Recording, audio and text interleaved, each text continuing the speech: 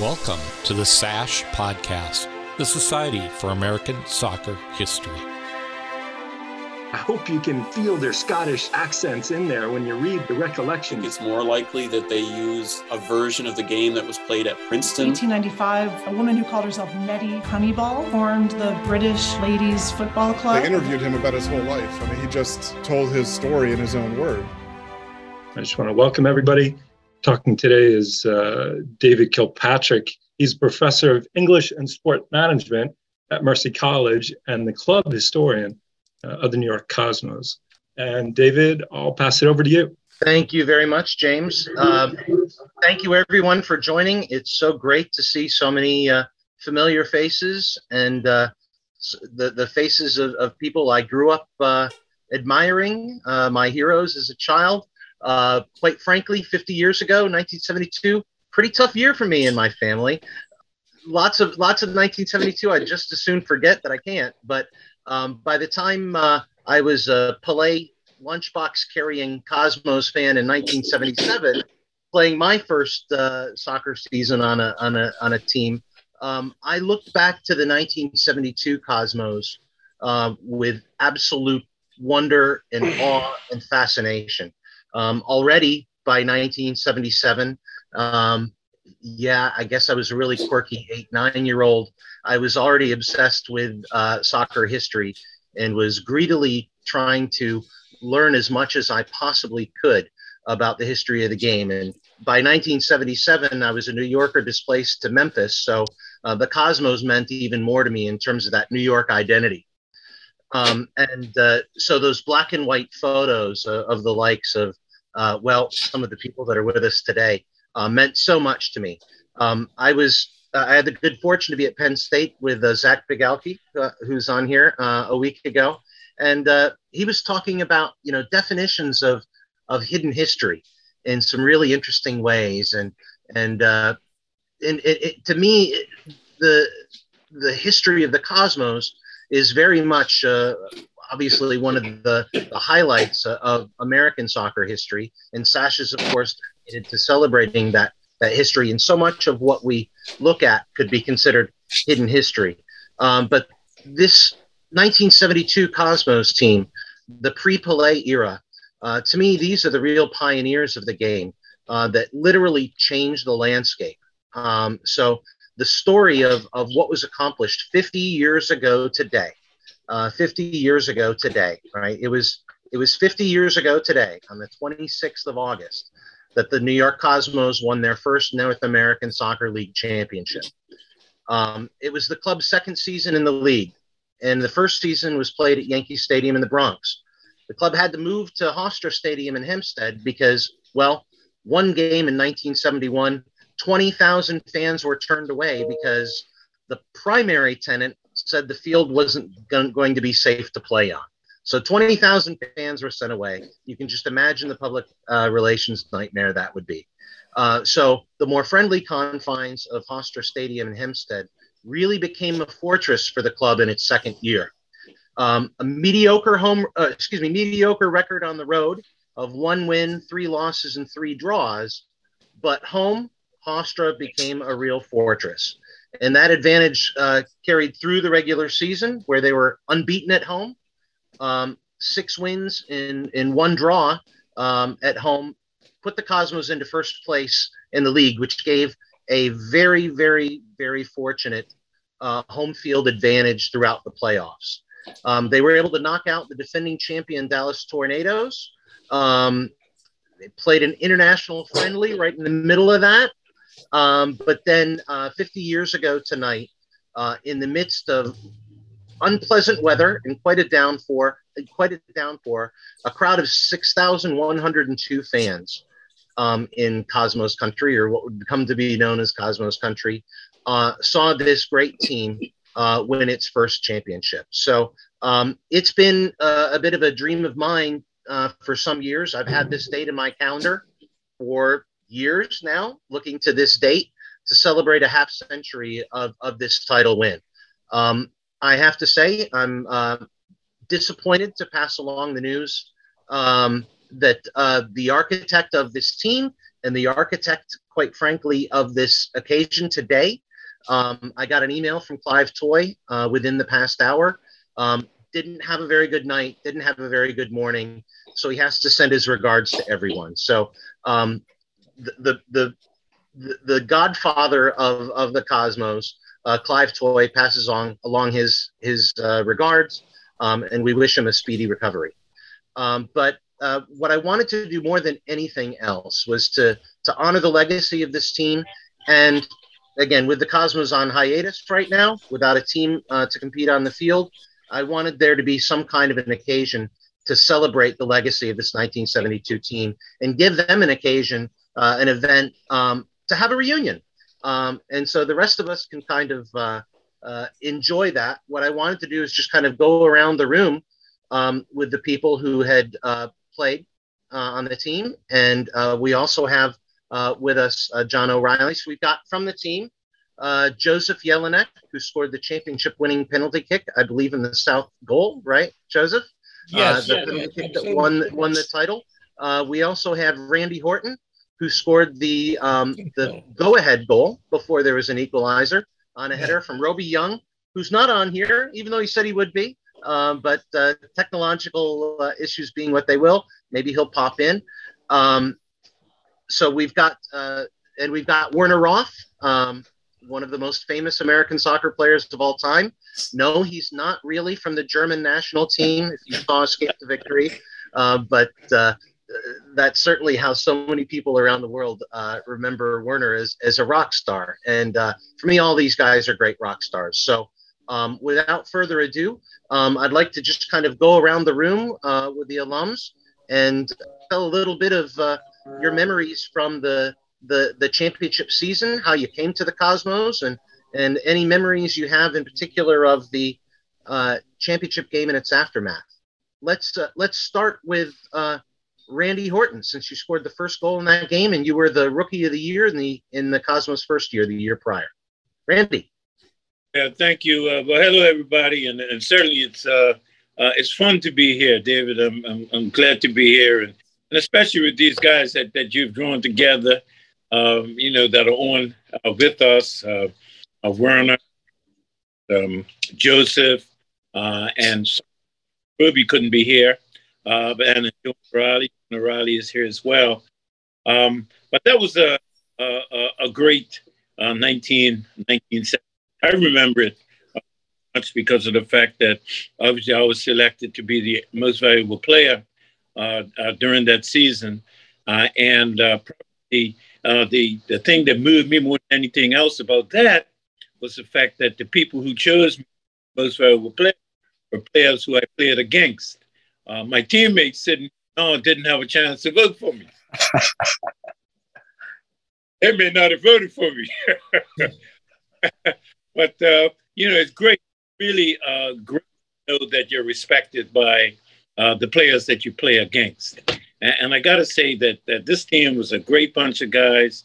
A lot of fun during the year. We worked hard, and certainly we deserved that championship. I'll never forget the championship game because Ruby Young's corner that I was able to get my head to, the one lead was close to the end when Joseph tucked away that penalty to win it for us. I'll never forget running around the field, followed by spectators holding the tie. It was good times. And then, of course, stop at Meadowbrookian afterwards. Who can forget that? We're talking an 86th minute penalty kick. Nerves of steel, Joseph. You were already a legend in Europe, of course, having played in the World Cup. And it was just kind of some unusual circumstances that took you from Prague to Italy, but then to New York in time to join this Cosmos side. Young bachelor that you were before then, I believe you met your wife in the Cosmos preseason tour down in Veracruz. Can you explain a little bit about how you got from Prague to Italy for a brief while and then here to the Cosmos? Well, my dream always was coming to the United States. always. And the 1969, I decide it's time to make it some kind of move. And I went to Italy. We went to play in Italy. And after the game, I take off, and I got caught by the Italian police, and I asked for political asylum in Italy. And I got the fortune, the Italian team in the Hellas Verona, they decide they can want sign me. My only problem was the Italy was banning for non-Italian players, right? Yeah. Yes, was I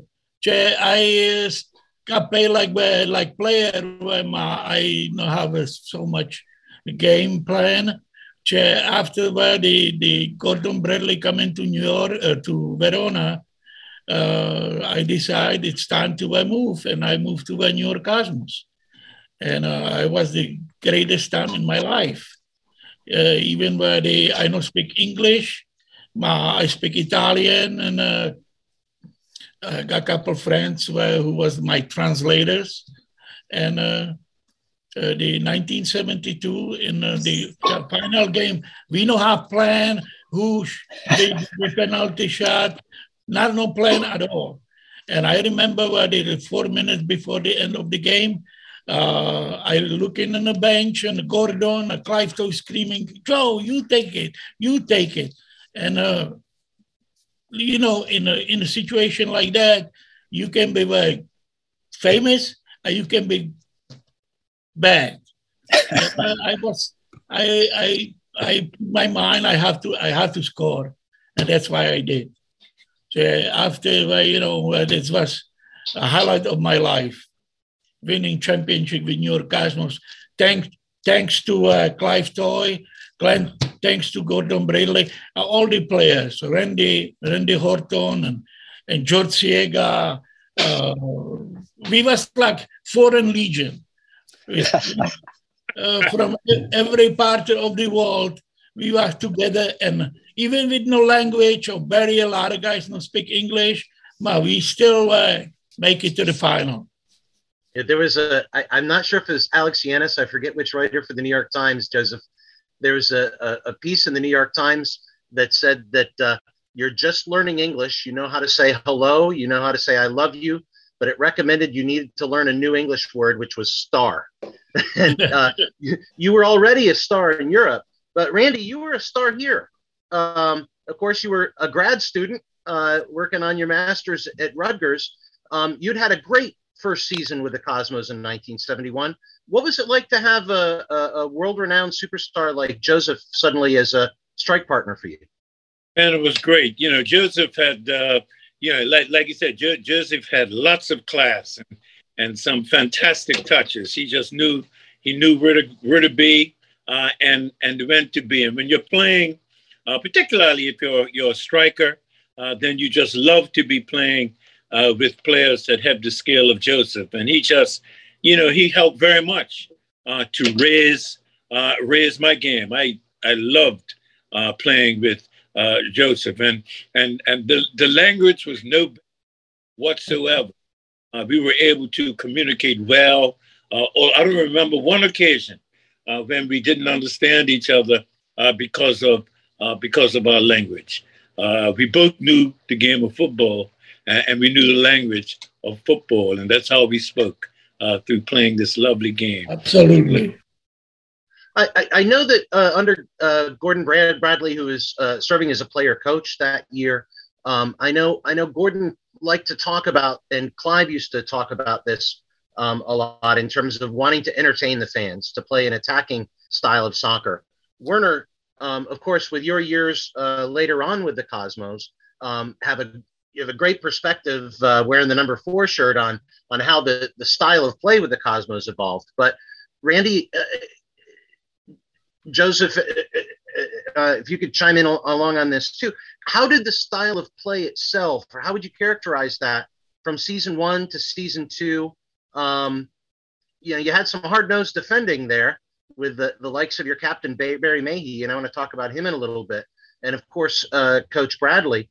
But it seems to me that the mission for the Cosmos was really to simply score more goals than the opposition.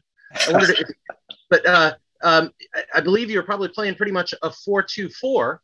And of course, the very first player signed by the Cosmos, George Siega, who emailed me, he may be coming in late. He had some travel issues. I think his flight was delayed, so he should be joining us a little bit later. George was the very first player ever signed by the Cosmos, but he had an injury early in the season. And the former Israeli national team, World Cup and Olympic team captain, Roby Young, who I'm hoping will join us, who said he'd be able to, took on that number 11 role on the left wing. Was there an evolution of the tactics, or if you can remember any about that, Werner being on that defensive line in your first pure rookie year? How defensive minded, how attack minded was the team really, and how did the system come together through the season? As Joseph or Randy said, there was never really a game plan in those early days. We were all ethnics. We were all foreign players. I don't think there was an American among us until a couple of years later. So we all knew the game. It's our international language. Gordon really didn't have to say all that much in preparation. We played how we all knew to play the game. 4-2-4, systems were really undetermined until you got onto the field. I think the big, from a playing style factor was that, most of us were playing in the German American League at the time, playing with the Cosmos part-time in the summer. So our big season was really German American League. Randy, I think you were playing for the Ukrainians. I was with the German Hungarians, George and I. Roby was with Blue Star. So we played against each other and with each other on all-star teams.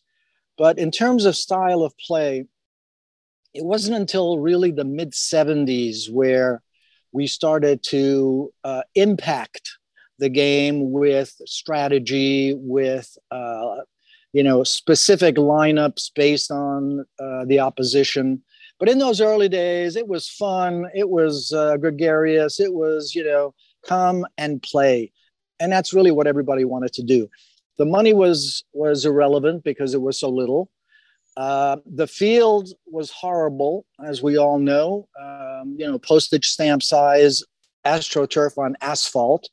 So it wasn't ideal situations, and players certainly like Joseph that have been used to playing on nice grass fields, their skills, I think, to a great degree were impacted, not overwhelmed, but impacted like all of our skills were playing on that particular field.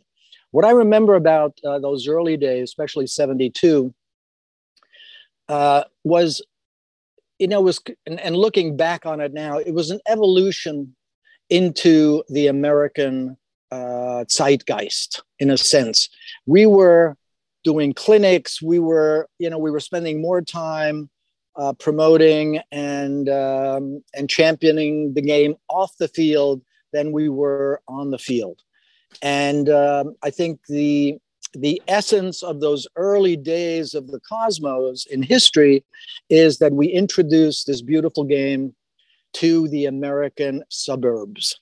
And kids, even, I've talked to Clive about this, we were the instigators really of girls playing the game, because all our clinics, all our camps were co-ed. If your feet touched the ground, you could play the game. American parents loved the limited contact and the constant action. The alternatives were, static baseball or bone crunching American football. Basketball was huge, mostly in the inner cities, but it was, I think, parallel to soccer in terms of, constant action and, great for kids to play. The 72 championship game, I remember more specifically for my own mistakes than for, the guys that won us the game. I don't remember I don't remember them. Selective memory.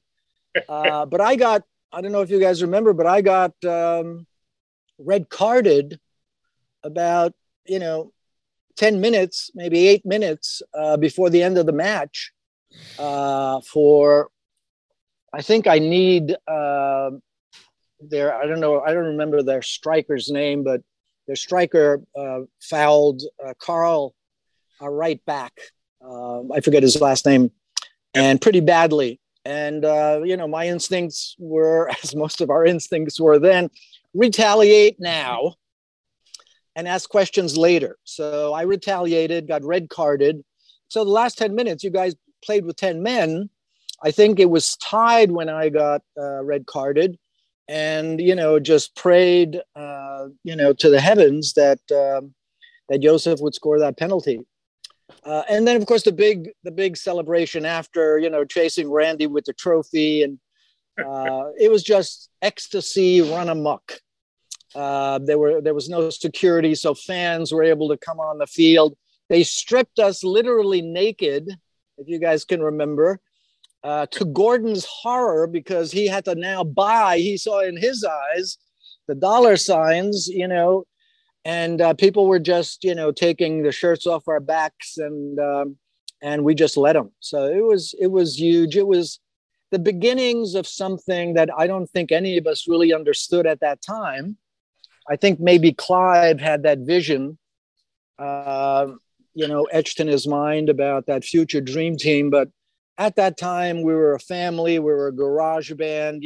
We were rocking and rolling. We were playing. We were getting paid a little money. We were traveling well. We were getting out of Dodge every once in a while, and it was great. It was brilliant. I think it established, from my personal perspective, it established the enthusiasm that I would continue to carry through the rest of my career. Yeah, that brings up a really important challenge that somehow John O'Reilly had to meet, right? John, you had gone from working in hockey to joining the Cosmos and taking on this challenge as director of public relations. Did that just seem like harder than climbing Everest, or Harold the Chimp, John? Harold the Chimp. Harold the Chimp, getting beat up at the press conference by the trainer.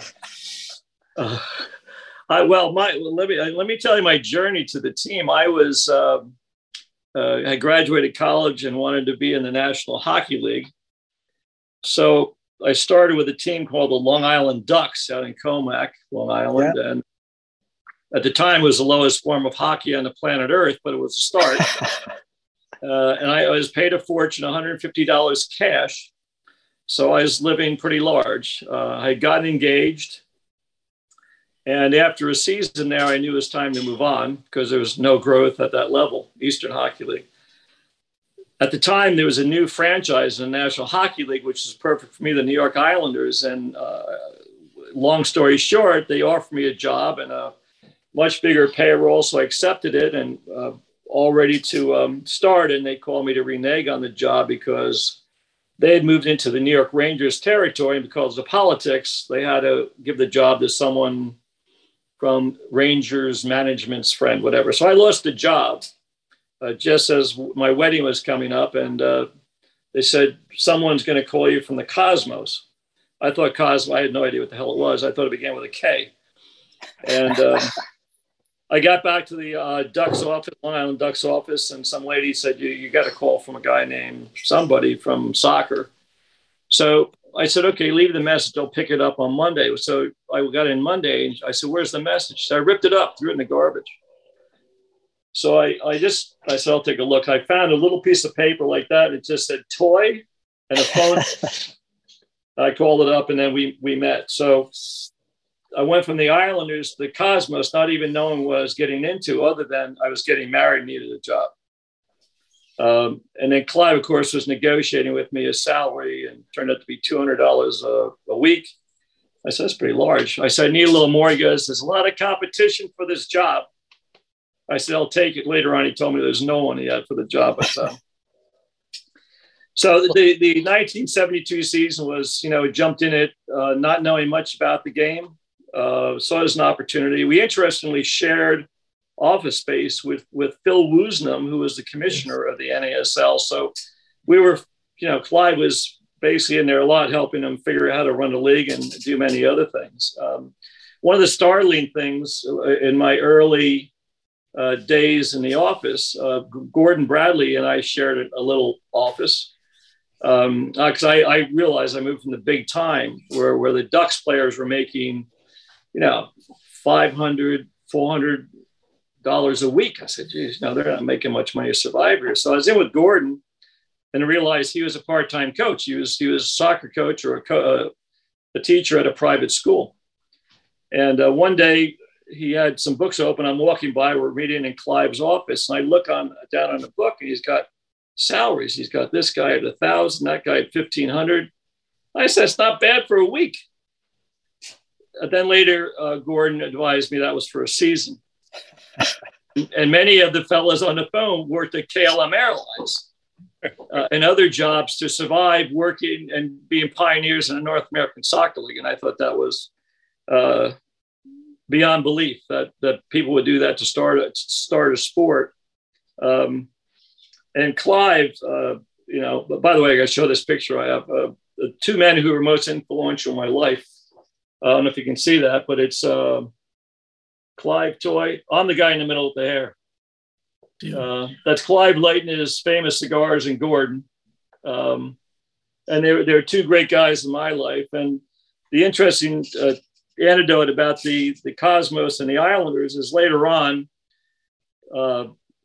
when we got to the point of signing Pele, the owner of the Islanders contacted me for a chance if I could get him into the locker room to meet Pele and the other players. And then about a month later, they offered me a job to work for the Islanders and the Nets. And they had offered me a job in 72 that got, terminated. So now they offered me a job for both teams. And I turned it down because there was no sports marketing in college.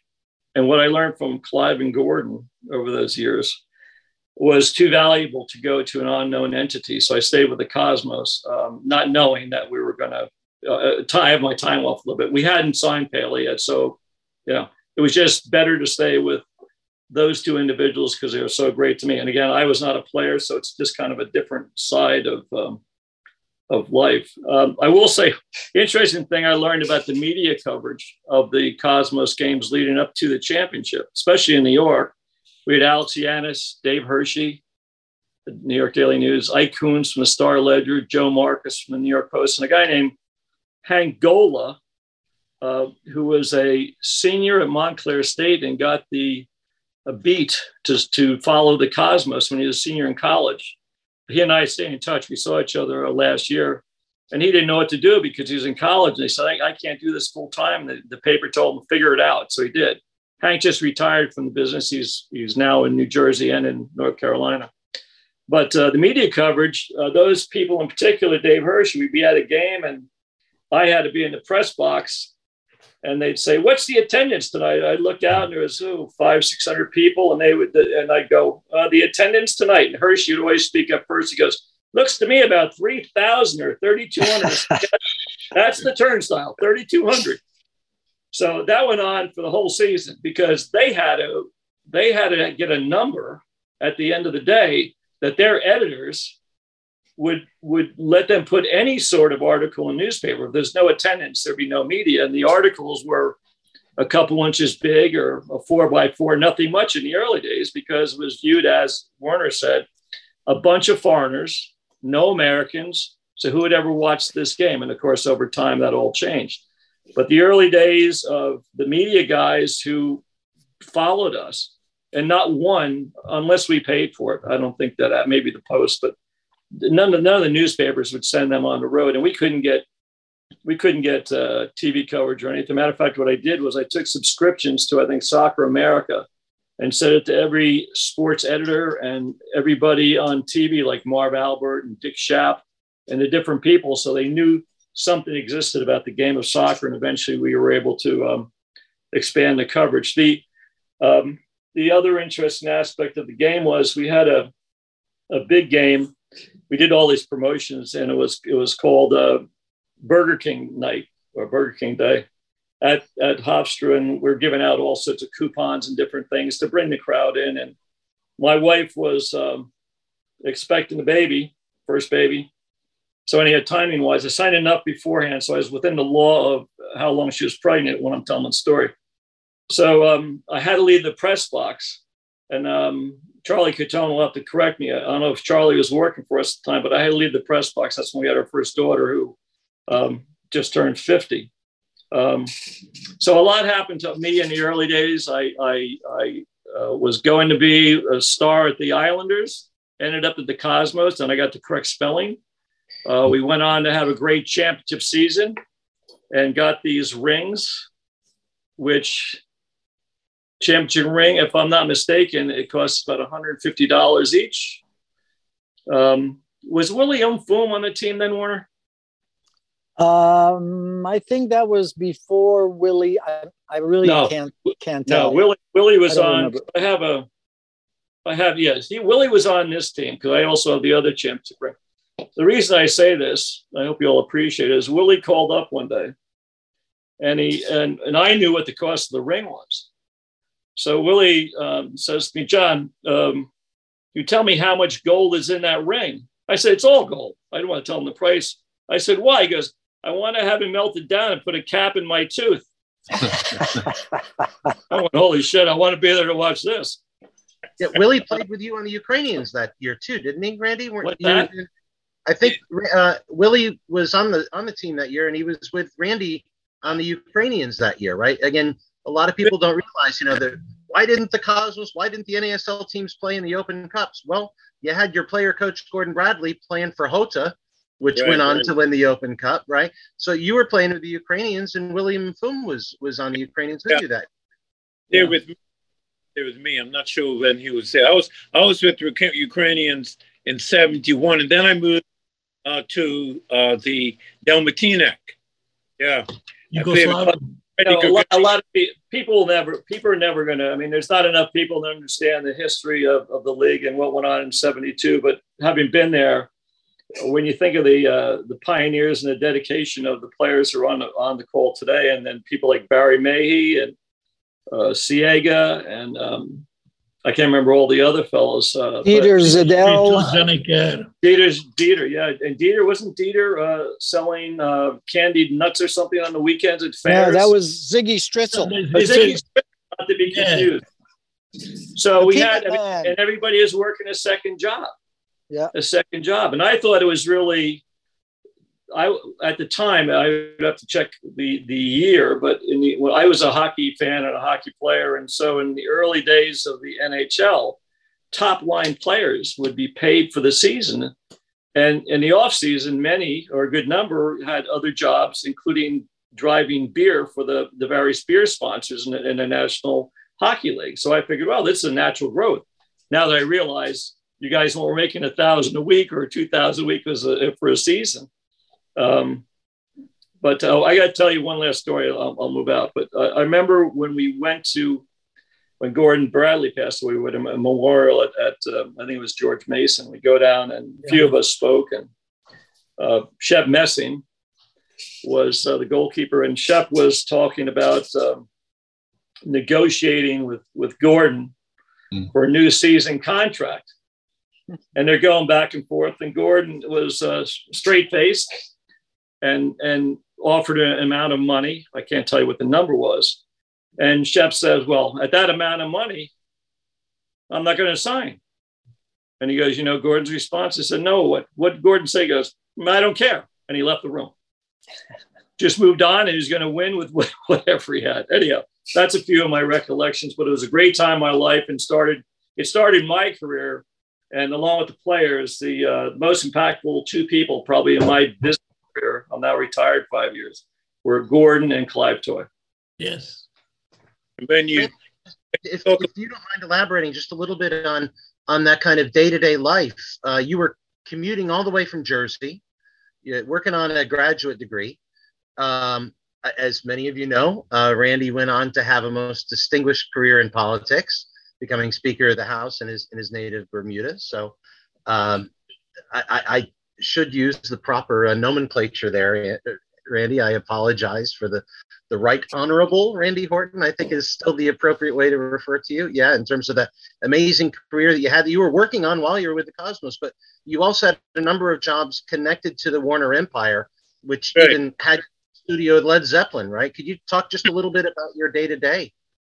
But no, that was actually, that was fun as well. You know, and the first year I was, I worked at Atlantic Recording, worked in the business at Atlantic Recording. And of course, I had a great opportunity to be able to go into recording sessions with Led Zeppelin and Roberta Flack. It was big fun going in and seeing these guys. And then, of course, getting all of the albums, all the jazz. I love jazz. So I got just about every jazz album that Atlantic put out without having to pay for it. So that was big fun. And of course, working there, I used to run into Nasir Erdogan, who was at the company. So I had opportunity to, connect with him. And then the next year, I was working at the Warner Brothers Jungle Habitat. For everybody that doesn't remember, that this was even pre-Action Park era, right? So could you tell us where the Habitat was and just how you would have commuted to training and how you would fit that all together? Yeah, that's right. It was way out in West Milford, New Jersey, which was it was almost an hour drive from New York. And the thing about it was that, I was doing that in days before I had my car. And I didn't get a car. The Cosmos bought me a car. I think it was in 72. They bought me a car. But before then, I used to bus to New Jersey. I'll never get the first year in 71.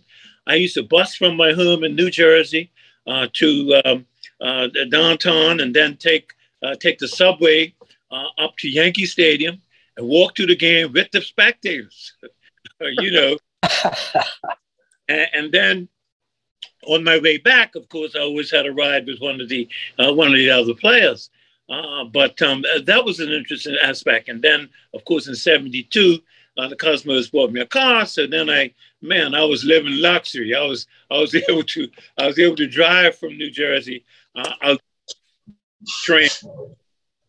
So it's all been great fun, and I enjoyed experience of addition to the great experience of playing, but also at those companies at first Atlantic Recording, and then at the Warner Brothers Jungle Habitat. But to go back to what Werner was talking about, the impact that we had on young people, and I remember too, big time going into speaking students, and once I remember going to a high school where I was there with Phil Rizzuto from the Yankees and Mike Ciani. Mike Ciani had just been, I think, drafted by a team in Los Angeles. I think it was San Francisco 49ers. He was a wide receiver. And we went to talk to young people. And then I was given the same attention as Phil Rizzuto and Mike Ciani out there. So it was a big time. But more importantly, we were impacting on the young people. We've got a lot of really great questions that have popped in the chat, and I'm sure there's a lot more people would like to ask. Before we do that, though, I wanted to share with you some images. A couple of years ago, we lost the great captain of the 1972 championship team, Barry Mayhew, who, along with Gordon Bradley, was on the New York Generals. I got to know Barry thanks to the kind of reboot in 2013. He and I share the same favorite beverage. I can't look at a can of Heineken now without thinking of him. I should avoid the product placement, but I think of Barry every time I take a sip of Heineken now. But his daughters, Stephanie and Kelly, are with us right now. I want to say hello to them. A special shout out to the wonderful Mayhew family, who've always made me feel so very welcome. And I wanted to thank them for sharing so many great photos with me. And what I wanted to do is play a little bit of show and tell some images and just to see if any of you who were involved that season have any thoughts to share on what you may see here. So well, the first thing is a brochure that I put together with our ad agency with Gordon Bradley on the front cover. There's our player coach, Gordon Bradley. Yeah, true. Really cool graphic. Here's profiles of the team. You can see Joseph didn't even get to have his photo in there, a late edition, signing with the Cosmos on the 14th of March. Right, just as the season was about to start. Same with Roby, a late edition. George Siega, the first ever Cosmos, played out on the left wing. When he was injured, Roby took over in that spot. But photos for Roby and Joseph and goalkeeper Dick Blackmore, not even pictured yet in those profiles. Bobby Neubauer passed away a few years ago. He got to go to a game before he passed away, and his son is a really important, valued member of the thriving Cosmos fan groups. So here's an image of the captain that I think in many ways encapsulates how tough he was, hard as nails. Yeah. Any thoughts on the captain, Barry Mayhew? Yeah, Barry was like you said, Barry was hard as nails. He was a tough right back and a really top class defender. He took no prison. I mean, he was serious about defending for sure. Yeah, he had no thought in mind about losing, Barry. I remember that. Could you say that again, John? I'm sorry. Yeah, Barry, I get to speak to all the players because in those days is what we all did. And Barry would never take any game approach other than winning. He never thought about losing. He would go, that picture says it all. He was tough as nails and just, didn't give up. And vocal. He was the voice on the team. I think that whatever strategies we had or developed, he would be there. He'd, encourage you, but in most cases he'd really establish, at least from the defensive posture, what we're all about. So yeah, Barry, great player. I know he did have to pick up a shoulder injury at one point where Gordon came into the game as a substitute for him, but I do believe the next game Barry was right back there, no matter whether he was hurting or not. I think he played through a lot of injuries in his career. Randy, there's a picture of you getting stuck in, and I believe in the championship. That's a game. Louis, yeah, I think that's in the championship. Yeah, against St. Louis. Yes. You can't really see the rain there. Maybe you can pick out that it's raining in that image, but that's the match 50 years ago today. I also remember, back to Randy a second, I remember getting to know some of the other players. So early in the game, as I learned much about the sport, Randy had a good tan, and he had a big ass afro. A lot of the smaller players just were scared to death of him, and the question was, is he as mean as he looks? I said yes. He's still just as mean. Yes.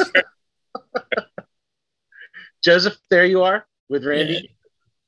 There you are, Werner. Yes. Good shots. Good shot. Flying Roth. Yeah. Joseph. Joseph, there you are again. Lovely shot. Wow. Some action in front of the goal. That's Johnny Terry and Barry May. Yeah. Very nice. There's Werner over there in line with the goal post. What can you tell us about Richie Blackmore as a goalkeeper? Came from Birmingham City. Yes. Richie was one of the first, along with Josef, but one of the first players that was really just imported for the season, I think, at that time. But it was the beginning of, Clive's formula for getting the best international players you can afford and putting them together with the best local players you could afford. But I think he was instrumental, certainly from a defensive posture in that season, in us winning the championship that season. And then he was gone. Then I don't think he was there for the 73 season at all. There's Roby Young, who I was hoping would join us, but hasn't been able to. Filled in for George Siega on the left wing and took the corner kick that landed on Randy's head for the first goal in the championship match. Yeah. Randall's Again, another experienced veteran, having been the captain of the Israeli World Cup and national and Olympic teams. And Roby, too, was a very good winger and great passer of the ball. Crosses were, in playing striker like I was, I love to play with players who cross the ball well. And, of course, Roby. And then, of course, before him, of course, there was George Siega. And I could judge George. So many of my headers in particular came from by George Siega and then also from Roby. Well, George had that great move, Randy, you remember, right? Yeah. Oh, yeah. Fake right, go left, quick, beat every defender, go to the touchline, and look for Randy in the middle. Right. And I would be there for him. Now, the NASL trophy wasn't the first one won by the club, technically. Here we see Barry Mahey being given the Governor's Cup, right? Again, thanks to the Mahey family for this photo. If you focus in real close, you can actually see that the Governor's Cup is printed there. I think in some books they mistakenly call that the NASL trophy. The Governor's Cup, of course, was a competition that Governor Rockefeller had started, right? Which was essentially a two-team competition between the Cosmos and the Lancers. Do any of you remember anything about the Governor's Cup that year? Not so much, except that we won it. Yeah, and it was just the games against the Rochester Lancers, wasn't it? Yeah. Yep. Yeah. There's a team photo that we all remember. Yeah. Oh. Yeah. Willie Mumfum, Steve Johnny Ross. Kerr with the champagne. Yeah. Everald Cummings, Gordon with that winning laughter of his, Clive, Steve, Jay. Yeah, those were the days. Ziggy down in the corner. Yeah. Yeah. Here's another image with that trophy. Here's the team with the full allotment of trophies. And here's a more formal team photo. John? Having a little bubble. Yeah. Yeah, he's always helping with the booze. Yeah. John, The good stuff from Warner Communications. Wow. Right? More Really antic. You see George Siega with the crutches, right? He's still injured there, but he's in the locker room with crutches on behind there. Look at the shape of that locker room we have. Good God. Warner, a little different than what you had at Giant Stadium a few years later, right? Yeah, just a tad, but still a big step above what we had at the German American League and at the ethnic level. So this was all a step up, certainly for me, and I think a lot of the players that were playing semi-pro and really didn't have that breadth of experience in the pros. Yeah, this was the beginning.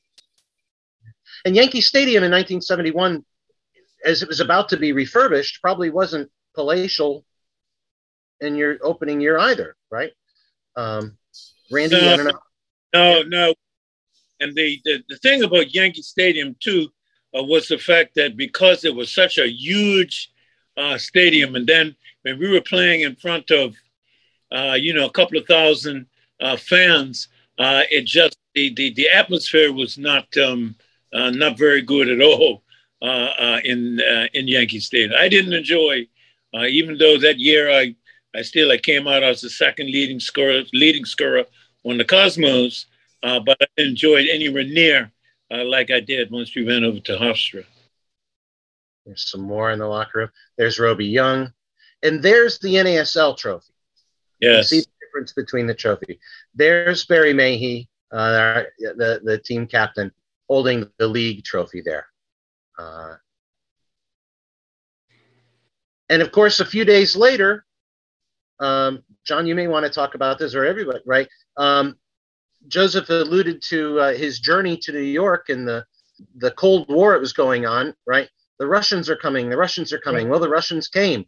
They almost didn't, though, because they had a protest through UEFA.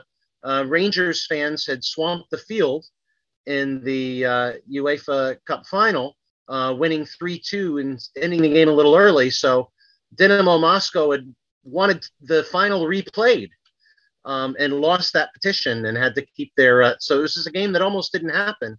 A much larger crowd a week later, right? Any memories of that game with Dynamo Moscow? I know the State Department had to really intervene on behalf of the club. Any of you, any thoughts on that? Or John, do you remember anything about the State Department having to help out getting Dynamo Moscow to Hofstra? Yeah, I do remember the high quality of the game. I mean, it was great playing in that game, and I thought that even though we lost the game 2-1, but we played a very good game of football in that match, and we were unlucky in a way that we weren't able to at least get a draw, but a good performance by our team, against a highly skilled Moscow Dynamo team, which was coached actually by Yashin, the world's best goal. No, the Yashin was in a year after with Lokomotiv Moscow. You remember? In Hofstra 1973, it was a Lokomotiv Moscow coaching by Lev Yashin. Yes, yes. I remember I talked to him after the game because I speak a little bit Russian because I come in from Czechoslovakia, and he was very, very impressed with United States soccer. Yeah. Because I think so we tied 2-2, I believe, something like that. But that was 1973 with Lokomotiv Moscow.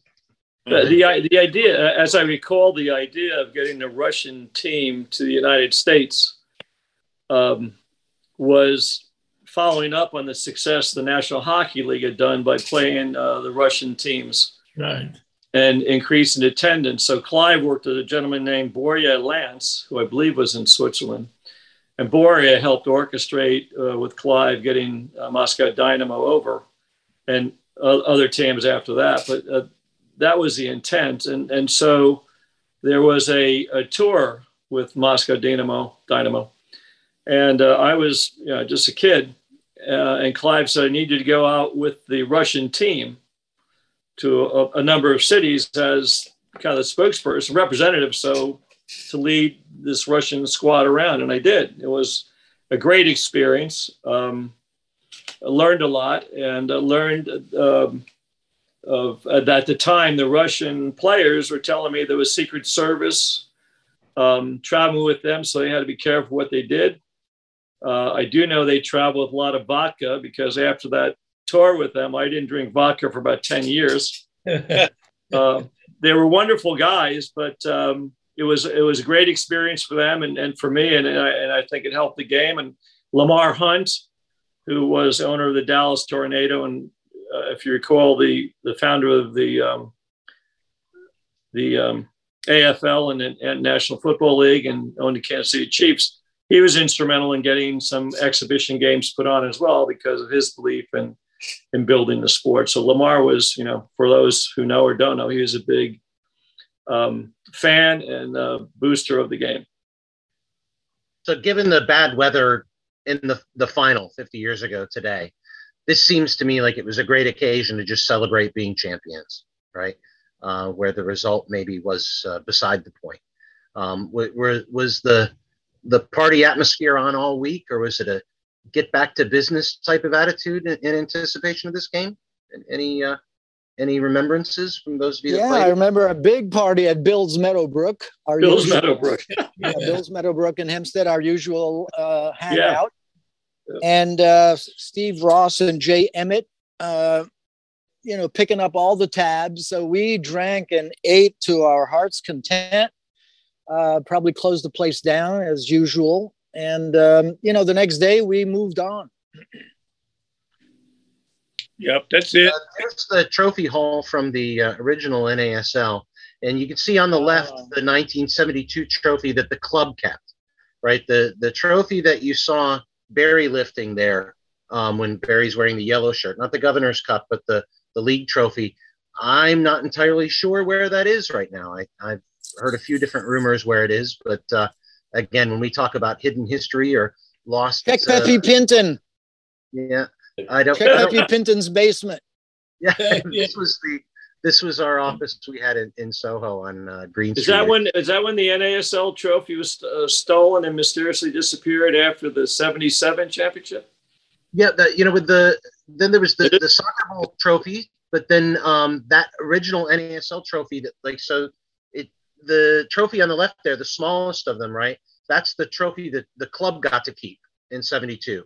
Right. The league trophy went on, but yeah, John, I don't know what happened to that league trophy. So lots of great questions in the chat room. I want to take a look here.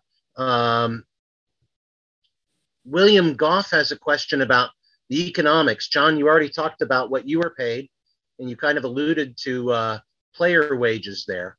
And you showed the ring a little bit, right? So I think that was answered. Do any of you remember or care to share what you were paid that year, or how tough it might have been? Joseph, were you set up with another job here? Or no. I got a contract with Cosmos for 4 months for $8,000. What? Tell us now. Because I come in with two other players. I come in with Chinesinho, who played for Juventus, Italy, and I come in con son of Helenio Herrera, which was the mago of the European soccer, Spanish soccer. He was coached that time with Inter Milan. They call him mago because they could form in the catenaccio, which means defense, the best defense in the world. And I come in with his son, which has same contract like me. And Chinesinho, I don't know. But Chinesinho play only one game, 2 games, and after disappear. John, excuse me 1 second. I've got somebody at my door in my house, and I need to go to my door. No worries. Go ahead, Randy. We'll be here when you get back. Devender Sangha asked a question about status of North American soccer. Does it offend you when Europeans dismiss North American soccer? I always see you as pioneers. Over here, we are blessed that soccer has no competition in huge history, whereas in the States, you have to compete against all the other sports there. The marketing and promotion was ahead of its time. Indeed, a credit to John.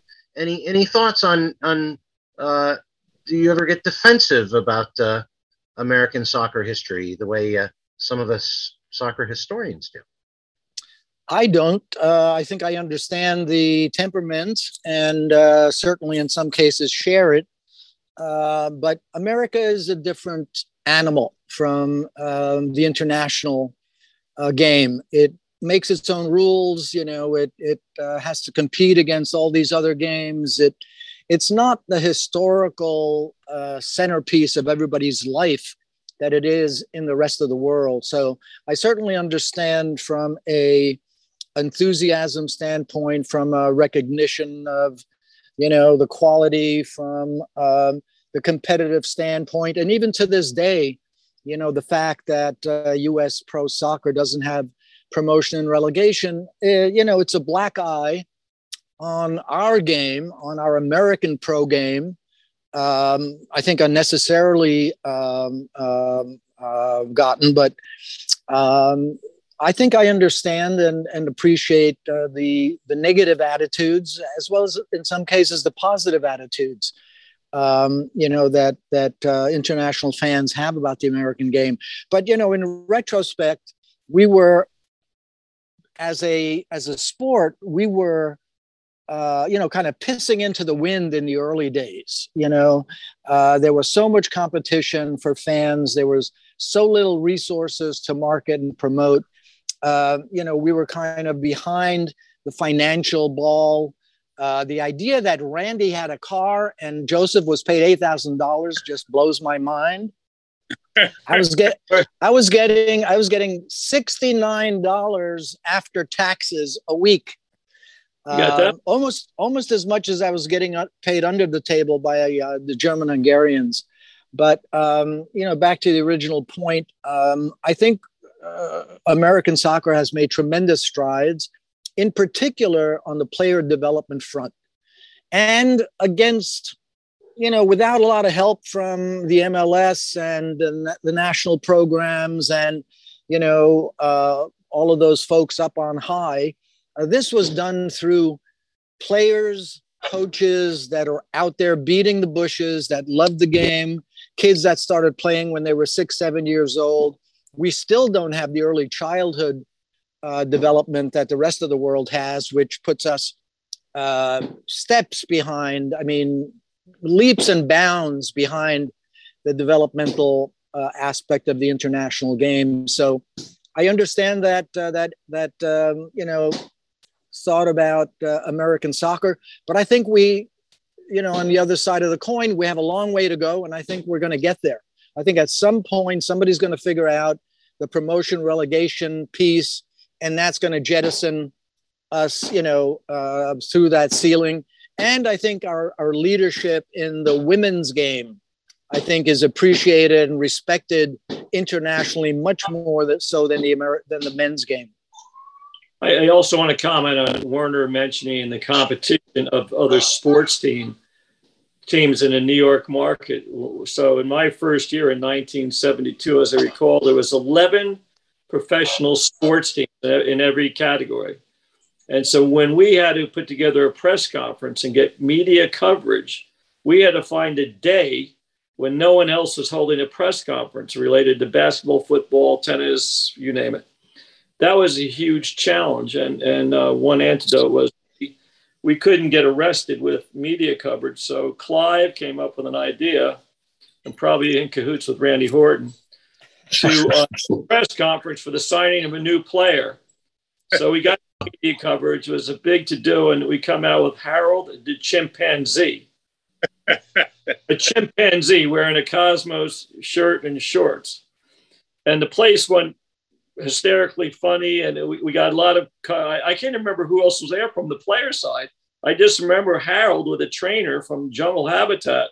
It was all going great until Harold went wild and jumped off the table, and you saw systematically the trainer dive over the table and jump on this monkey, and Alex Yanis and Dave Hershinger, oh my God, he's going to beat the crap out of this poor man. It's going to be all over the media coverage. That was one of our biggest press conferences in 1972. Yeah, I was there. I attended that press conference, John. And I remember Harold, upon his introduction, started pissing all over the table. And, as his opinion of what this was all about, pissing everywhere. And the trainer retaliated, really harsh. But it was because Harold was pissing all over the place. Yeah. And that's what got more press than our game. And we did it at the upscale Warwick Hotel, which was out of our budget, but we did it there nonetheless. The place went bananas, right? Yeah. Oh, yeah. Sorry, I couldn't help myself with that. Joseph, just a follow-up question from Koichi Shirayan. How did you said you had the lavish salary of $8,000 for the season. How did that compare to what you were paid in Czechoslovakia? No, in comparison. Czechoslovakia, you was an amateur practically. It was like pay. You have bonuses by game, but no salary. Like you have job, but you never to go to work. You have job, the company pay you, you play soccer, and they give you bonuses. You win, you have 300 coronas. You lose, you don't have nothing. Well, I think that's another thing with American soccer history. A lot of people forget, and even Walter Barr told me that Busby offered him a spot on Manchester United, but he couldn't go over there and play for Manchester United because he was making more money living here in the States, putting together a living. Absolutely. Soccer and teaching phys ed. So even in Europe in those times, right, it's not like American soccer was a step down in terms of salary for a lot of people. Marcus Cranston has a question. Started following the NASL in the late 70s as a kid in a small farm town, but he got to meet Siggy Stritzel and Henry McCulley. He asked, were you all on single season contracts? And after winning the championship, how did negotiations go? And were other teams contacting you to try to steal you away?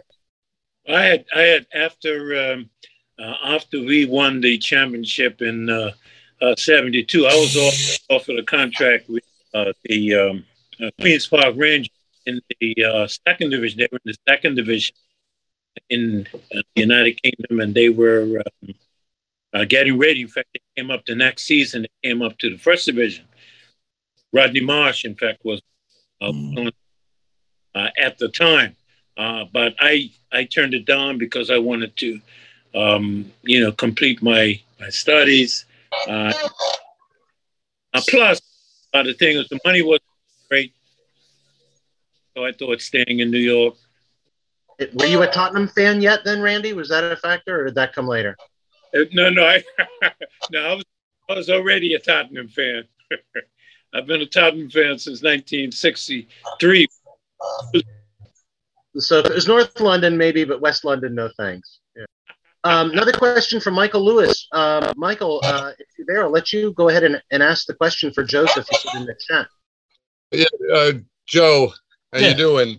Joseph, how you doing? I asked a very simple question writing it down, but you played in the greatest tournament in the world in 1962, the World Cup. And I know the World Cup has changed dramatically since then. What was it like? This is a multi-layered question. What was it like playing in the World Cup at that time? How big a deal was it? And the fact that Czechoslovakia reached the final, finished second, had to be a big deal back home. How were you and your teammates received? Well, and thanks for putting up with my question. Yeah, listen, for me, I was 17 years old. And for me, it was a big deal for everybody. We coming from a communist country. We got the decent team. We got Masopust, we have Popluhar, we have Shroif. And we come into the final really because we're in the groups. We tie 0-0 with Brazil. And after we come into the final and we winning 1-0 against one of the best Brazilian team ever with Jalma Santos, Nilton Santos, Zagallo, Vavá, Pelé, Didi. Unbelievable team. We lost 3-1 in the second half. They scored by Zagallo and Amarildo scored 2 goals. We lost 3-1. And when we come into the home, of course, we have a huge. We don't have no big deal for the premium. We do it for country. We play for country. We don't play for money. We play for country. Like Russia, it's no value of what we did we play for country. I have a quick follow-up question. Did you get any monetary compensation at all? It doesn't sound like you did, but... Yeah, we got probably like 20,000 coronas that time. It's not as big monetary thing. It was like 20,000, 30,000 coronas that time. Probably 1 year's salary of people who working all year. We got year's salary. Thank you. Devender, did you want to ask the question, the second question you put in chat? Are you available to speak, or should I ask the question for you? Devinder? Yeah, can you hear me okay? Yes. Yeah, hi guys. It's fascinating listening to you all. I mean, you're all legends. It's sort of a real honor to be here. But it's more about racism, really. Obviously, Britain in the 70s, football, there was horrendous racism, and it's probably got better over time. I mean, it's far better now than it ever has been, possibly post 1990. Did anything like that occur in the NASL in the early 70s, especially the 72 season?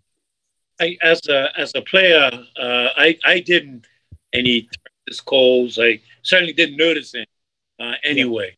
While I was playing, so that didn't impact me at all during the time that I was obviously there was the odd person screaming out to me negatively, but it wasn't necessarily racist. I recall. I'd hoped Everald Cummings was going to join us. You know, he played for the Atlanta Chiefs before joining here. And coming from Trinidad, he had he got to know the Reverend Dr. Martin Luther King Jr. as he was playing there in Atlanta. And so I think a lot of the experiences of players all around the country, it would depend upon what club you were with and where you were playing. So when Everald came to Atlanta, suddenly he was facing a degree of segregation and racism that was unaccustomed to him. But it's an element of the sport at the time that we don't put enough attention to. Anybody else wanted to say something about it? Yeah, I did want to say something. Okay, mine's simple. Being the PR guy at the time and not a player and just trying to get my arms around the game, I was fortunate enough to meet so many of the other players on various teams. And I'm sensitive to the question. And I can say from my experience, there was nothing that was racist going on. As I alluded to a little being funny about it, the only question about Randy was the people were scared because he's a tall guy and he had a big afro. And, that made him almost twice the size of some of the smaller guys. So he was the striker. He was an imposing figure, but I can say without question, I never heard a racist comment about him or anybody. Yeah, I was going to make the point that, New York City in the 70s was racist, sexist. It was all the negative things that you can imagine socially. But the great thing was when it came to the game of football, within the game, there was little, if any, racism. I remember, Randy, you came to my house in Ridgewood, Queens for dinner one night.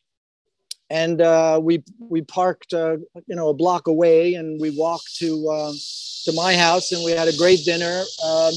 But the next day, my parents got questions about, Werner was, seen with a big black guy, and what's going on, and people expressing their racism. But for them, and what I found interesting, we were all ethnic. We were all, being racist against, I was German post-war, post-World War II. Certainly I heard the word Nazi and, all the criticisms and all the racism against Germans at that particular time. We were all part of ethnic groups who were inherently racist against other ethnic groups, literally. But when we came out onto the field, we were one. There was no tolerance for racism at that time, in the locker rooms or the playing fields. But it was night and day, certainly between, the impact of racism on the game and the impact of racism in society. And I can appreciate it, as a lot of ethnics can. And I always wondered why one ethnicity can be racist against another when they're being, racist against from other groups. So it was all an interesting dichotomy. That's a very interesting perspective, I think, Werner. Yes, and as you say, I myself, I don't know whether it was just because of me or who I am. Maybe I'm good. Maybe I'm good looking, but ugly. But but people always gave me the respect. And you talk about when I went with you, Werner, and of course, playing in the German American League with the Ukrainians, and then later with Delmatinek. And I can tell you that on the field, if any said particularly when I was with Delmatinek, if anybody said anything negative about me on the field, those players would. If anybody did anything negatively toward me, the rest of the players would be on that in a quick time. So I was incredibly well protected when I was playing out on the field, and in some tough situations. Because the German American League, when Delmatinek was playing Croatia, or brutal. It was brutal. But I never had to worry because those guys, they took good care of me all around. One big issue that I always kind of fascinates me about the 1972 season that a lot of people forget, and I think may have even been a little bit of a factor in that match 50 years ago today, was that the FIFA allowed the NASL to play with the rules or play with the laws of the game mid-season. As the season had started, FIFA granted the NASL the opportunity to experiment with the offside line, right? And so rather than midfield, and again, a lot of us may remember the 35-yard line and the great shootouts that would happen from there. But at the very beginning of the 1972 season, a few games in, suddenly the offside law changed. How difficult was that adjustment? What did players think of that innovation? And was that at all a factor in either of those controversial plays for St. Louis in the final? And again, to me, one of the great frustrations is that we don't have the footage from this match, right? We can watch the 1977 championship match, which I have countless times. I think I've watched Shep's miraculous save to keep it all there 1,001 times, right? But the 1972 championship final, we don't have the video of that. But if that was played today, we might have had a little bit of VAR interference, right? The very first goal, the equalizer, right at the beginning of the second half, if memory serves, St. Louis scored. The referee disallowed it. But then they appealed the assistant referee that it was a legitimate goal, and they let it stand. And then red carded Werner off the pitch. St. Louis thought they scored, but that was taken away. Any memories about either one of those controversial calls in the final, or any memories about having to adapt to a new offside law, especially you, Werner, as a defender? I don't recall having any difficulty adapting to any of the changes of rules. I'm not so sure it was done with FIFA's overriding support. I think the NASL was on a path of Americanizing the game, of making it more interesting and more entertaining. The laws of the game as originally constituted by FIFA were not etched in stone as far as our league was concerned. I'm not even sure if at that time we were a legitimate member of FIFA. We probably were, but I don't think it mattered. I think we played by our rules. We played by, what we felt was in the best interests of the game in America. And certainly 35-yard line opened up the game substantially for more passing, for more attacking play. Defensively, it was a little more challenging because defensively, you always use that halfway line as a kind of a stopgap for many attacks. And, we used offside defensively constantly, when we could.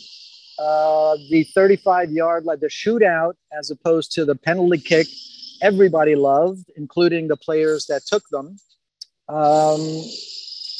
So I think FIFA kind of came around, and certainly, history proves us to have been correct to some degree, although the halfway line is still etched in stone as the offside line. But, now we have 3 substitutes, which initially there were only 2. We have numbers for every player that originally were not, part of the FIFA laws of the game. There it was 1 to 11. And if you substituted a player, that player would have to take the number and the sweaty shirt of the player that they replaced. So I think, we played with the rules. We initiated a lot of interesting developments in the game that ultimately proved to be correct. To me, you as strikers, did the goal help you, or did the change to the offside law come across as a big opportunity to you? I don't remember the 35-yard line helping that much, and I don't. But in 72, sorry to interrupt, but in 72 it was to the 18-yard line, equal with the penalty box. At the 18-yard line, not all the way 30 yards. And so I don't remember it impacting on the way I played that much. Although, of course, obviously, if offside line is up that high, it means you play higher up the pitch. But I don't remember it having effect on how well I played in the games that I played. But certainly, I like the halfway line actually, because it makes defenders work. Also it makes defenders work harder. It also gives, I think, it gives forwards great opportunity to be creative against those defenders. So I'm not against it at the halfway line, even though. It was supposed the 18-yard line or 30-yard line was supposed to be beneficial to attacking play. Joseph, do you remember that law change? No, I come in the field, and I don't remember nothing of the. I remember when they changed the penalty shots, which I never liked that.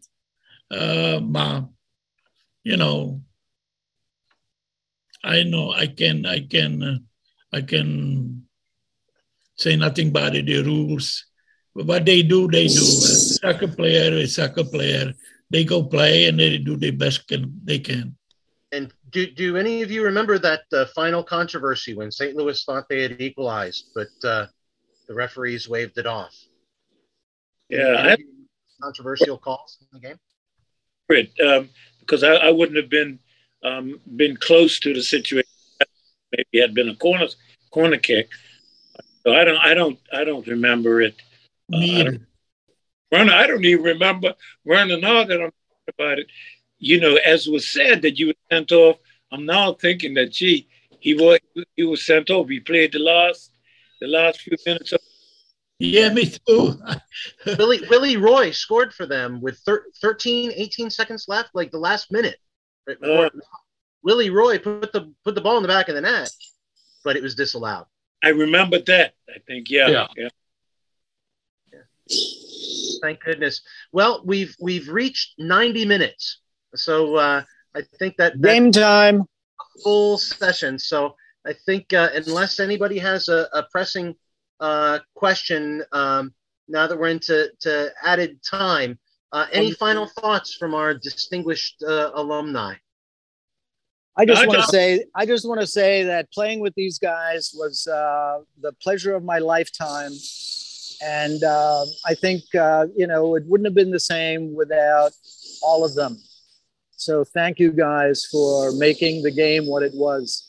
I tell you that I really loved playing with the guys every year. I had 4 years with the Cosmos, and I can certainly say that I really, really enjoyed, made some great friendships. We stay in touch over and over. Werner, for instance, I'm in contact with Werner a lot. He's even been to my house, visited Bermuda when I celebrated my 60th birthday. And I won't tell you who that was, because I make myself too old.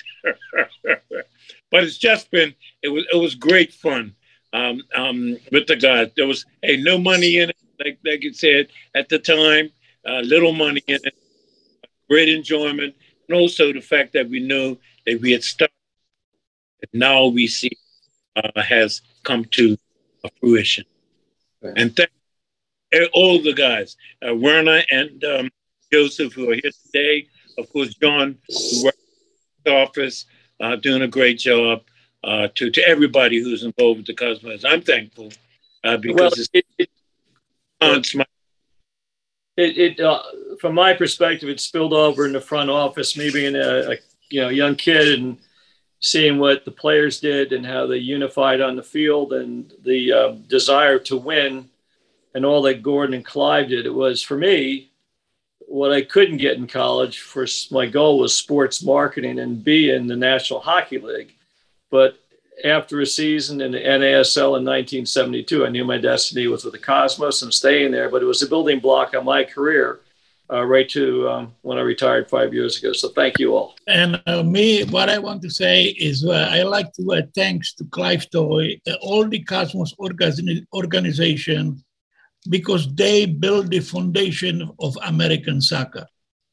Everybody get involved. Yeah, Bernard, what you want to say? And I like to really, Clive Toys and Gordon Bradley and John were here.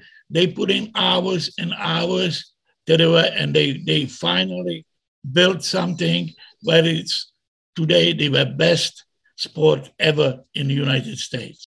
Well, thank you all for coming together today. Thank you for our distinguished alums. As someone said 45 years ago, love, love, love. I love you guys. You were my heroes as a kid. It's just the greatest honor. I consider you friends. Always so considerate, always so caring. Thank you to my colleagues in the Society for American Soccer History for hosting this event today to honor these great legends of the game. And I'm so glad that this event is being recorded so that future generations will be able to see this document as a text that'll really be a great resource for those who want to understand the pioneers who transformed the American sporting landscape. So I have to say, the first time I went to the Mayhew home, I thought I'd bonded with Captain Barry over my favorite beverage. I didn't realize that he was getting it for free from KLM all those years. But certainly in your honor, in his honor, and in honor of the whole team, I will be hoisting one of Captain Barry Mayhew's favorite beverages as we go off this session. But thank you all. 50 years, a half century. It's so great to be able to celebrate this on the very anniversary day. So thank you, champions, for joining us, and thank you everyone for honoring this legacy. Hey, thank you to you, John, for the effort you put into keeping the Cosmos alive. Thank you. Thanks, David. David, thank you. Thank you, guys.